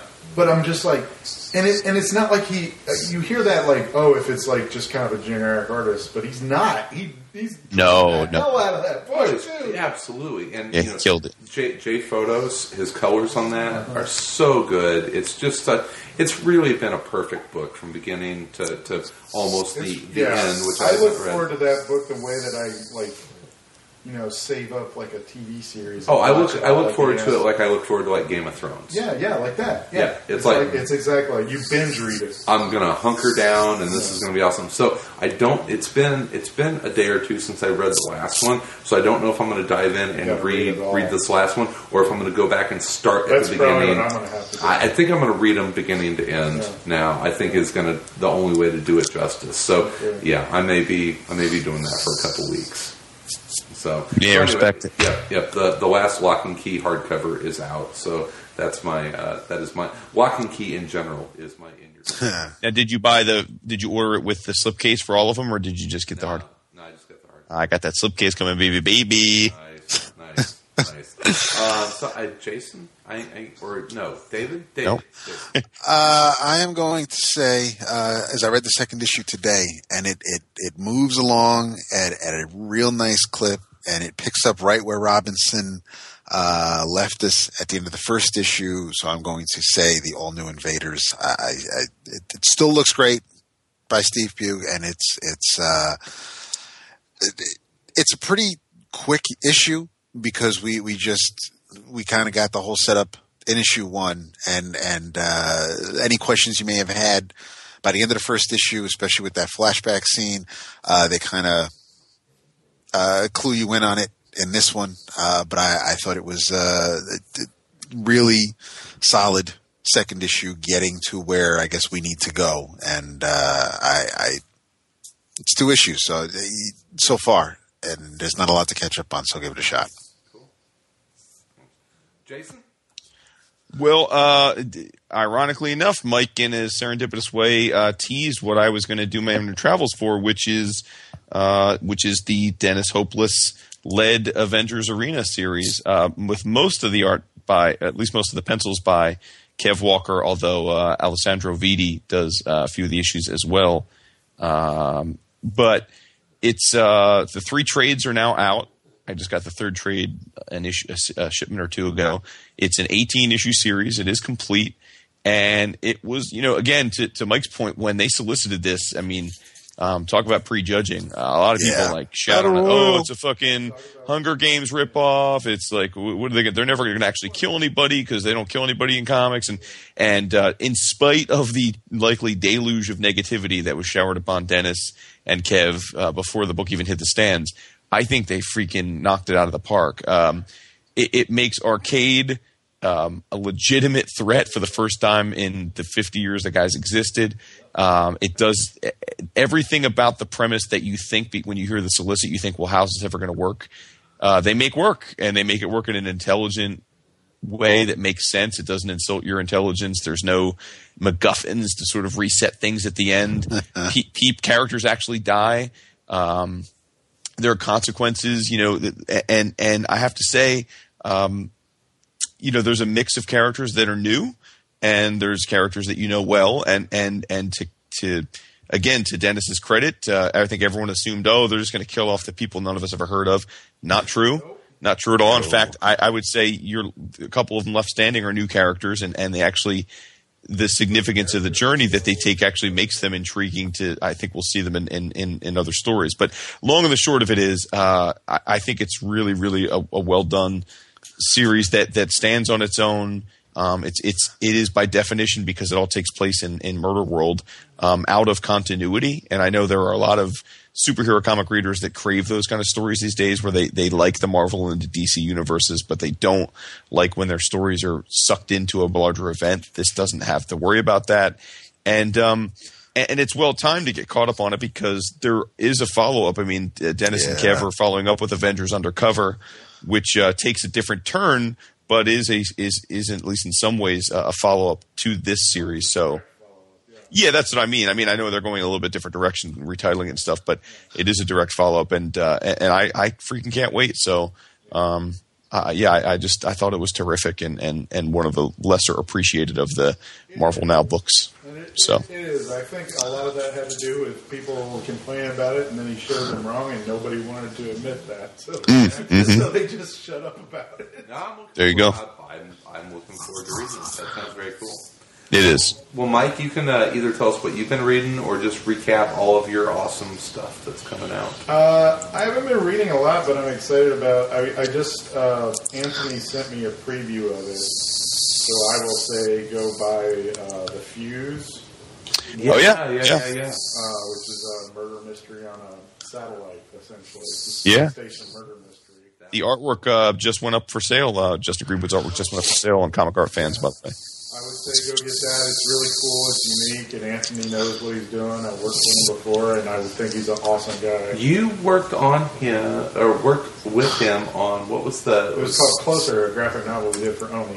Who was the anchor on that? Her name was Leanne Buckley, who I was madly infatuated with in the 90s when I was younger. She denied my advances and became my anchor. Well, she was a very good anchor. Yeah. I would say, go read Closer. Yeah, Closer's great. Yeah. Go Fuse. Go get that. And also, I got in the mail Ready Set Downset Fight by Chris Sims and Chad Bowers at Oni.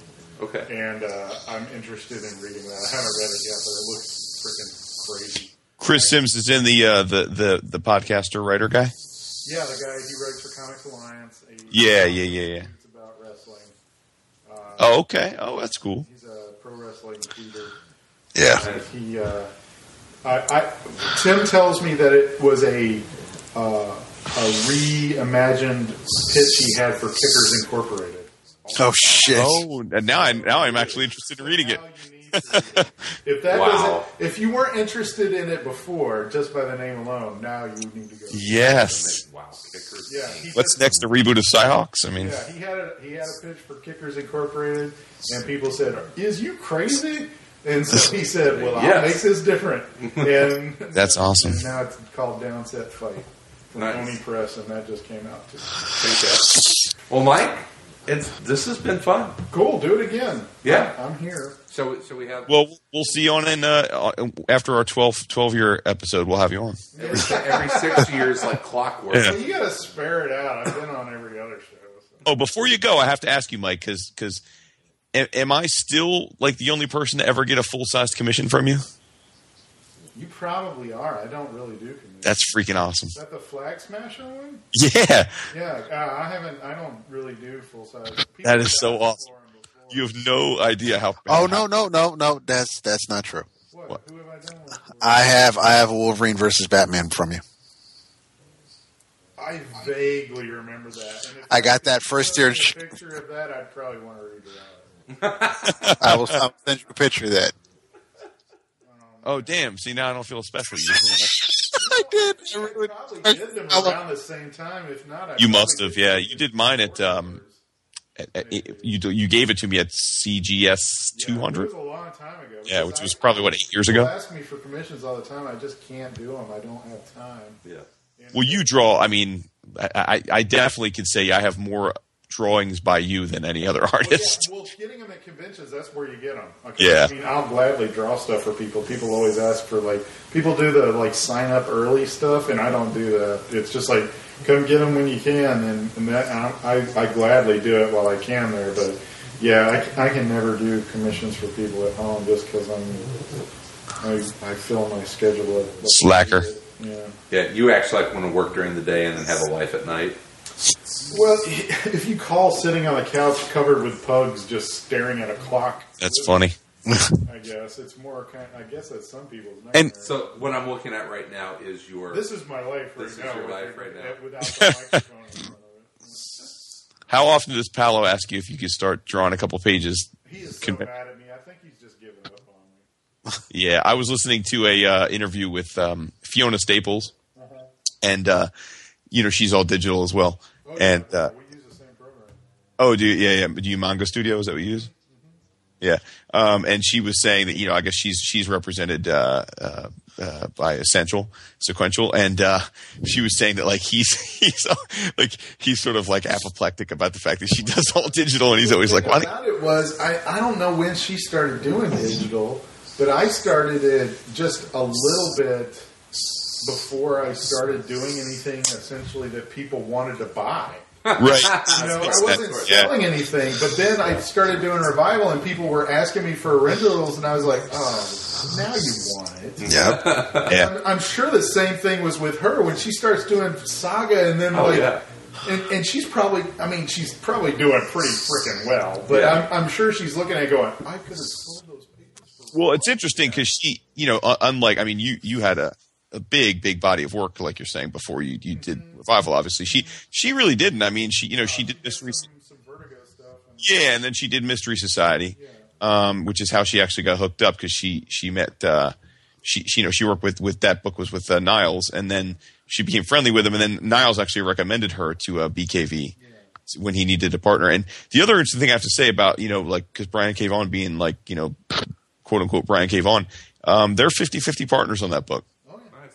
Which is pretty That's the only way to do it with that kind of stuff. And I mean, unless you go in there like I'm trying to think of people that. Well, Kirkman does it. I was going to say, you mean like Walking Kirkman Dead? does it. Now he does it. But, Yeah. when you go in and you say, "Hey, I own this." Well, and even with the answer, I went in with Dennis, and I was like, "Hey, this is kind of my thing. You mind if I own this?" And it was going to be like a 20/80 sort of thing. But after he started writing it, I was like, you know what? Let's just be kind of half and half, and let me own the name and all the character stuff, and we'll just split it because he added a lot to it. Right. So it's more like a 40/60 now than it was. But I mean, but that's, I think the point is you could definitely see in that scenario where she really wasn't a name at all, and he was Brian K. Vaughan, where he could have said, I'll give you 40%, but I own the IP. Brian's always been like that. Brian, Has he? He knows. This is why he is what he is, because he understands what it takes to make a comic book and how much the artistic side of it is, how important that is to what he's doing. Yeah, that's really If I've ever read a Brian K. Vaughan script, it is very cinematic, but it's not like somebody that's only written novels or screenplays and is trying to write a comic now. He knows how a comic is laid out and how the page turn's going to be and all that stuff. So he's one of those rare guys that can do everything. And Yeah, do that's pretty everything cool. Well, so yeah, those guys deserve what they're getting. yeah, for sure. Before we go, I got to give a quick shout out to Mr. Matt Burden and the FPW crew. They are offering. There's a show on Sunday, May 11th, at Wallington Hall in Surrey. Is this wrestling? It is wrestling. And it is so for the UK listeners of our show, they've slashed prices on pre-order tickets for the May 11th show for just 1 week. Why is it wrestling so big over there? Too? But FPWUK.com is where you can get all the information for that. And family tickets are reduced by £5 and single tickets by £2 until this Sunday. So there you go. And they have a debut. And there's he keeps sending emails and it's on and popping for him there. It is. Yeah, I'm so giddy for him and some things happening over there. So yeah, British wrestling. I it's like I'm well, I'm pretty sure it's the same as over here. I'm Well, I'm sure, but that's why I want to see it. I think it's hilarious. I'm going to the UK in June. I may have to, make a side trip and watch some British wrestling. Dude, I can't wait for him to work you into an angle. That'll be great. Oh, God. Like have one of the heels come out and pull you out of the crowd and start beating on you. That'll With be awesome. Curling Stone.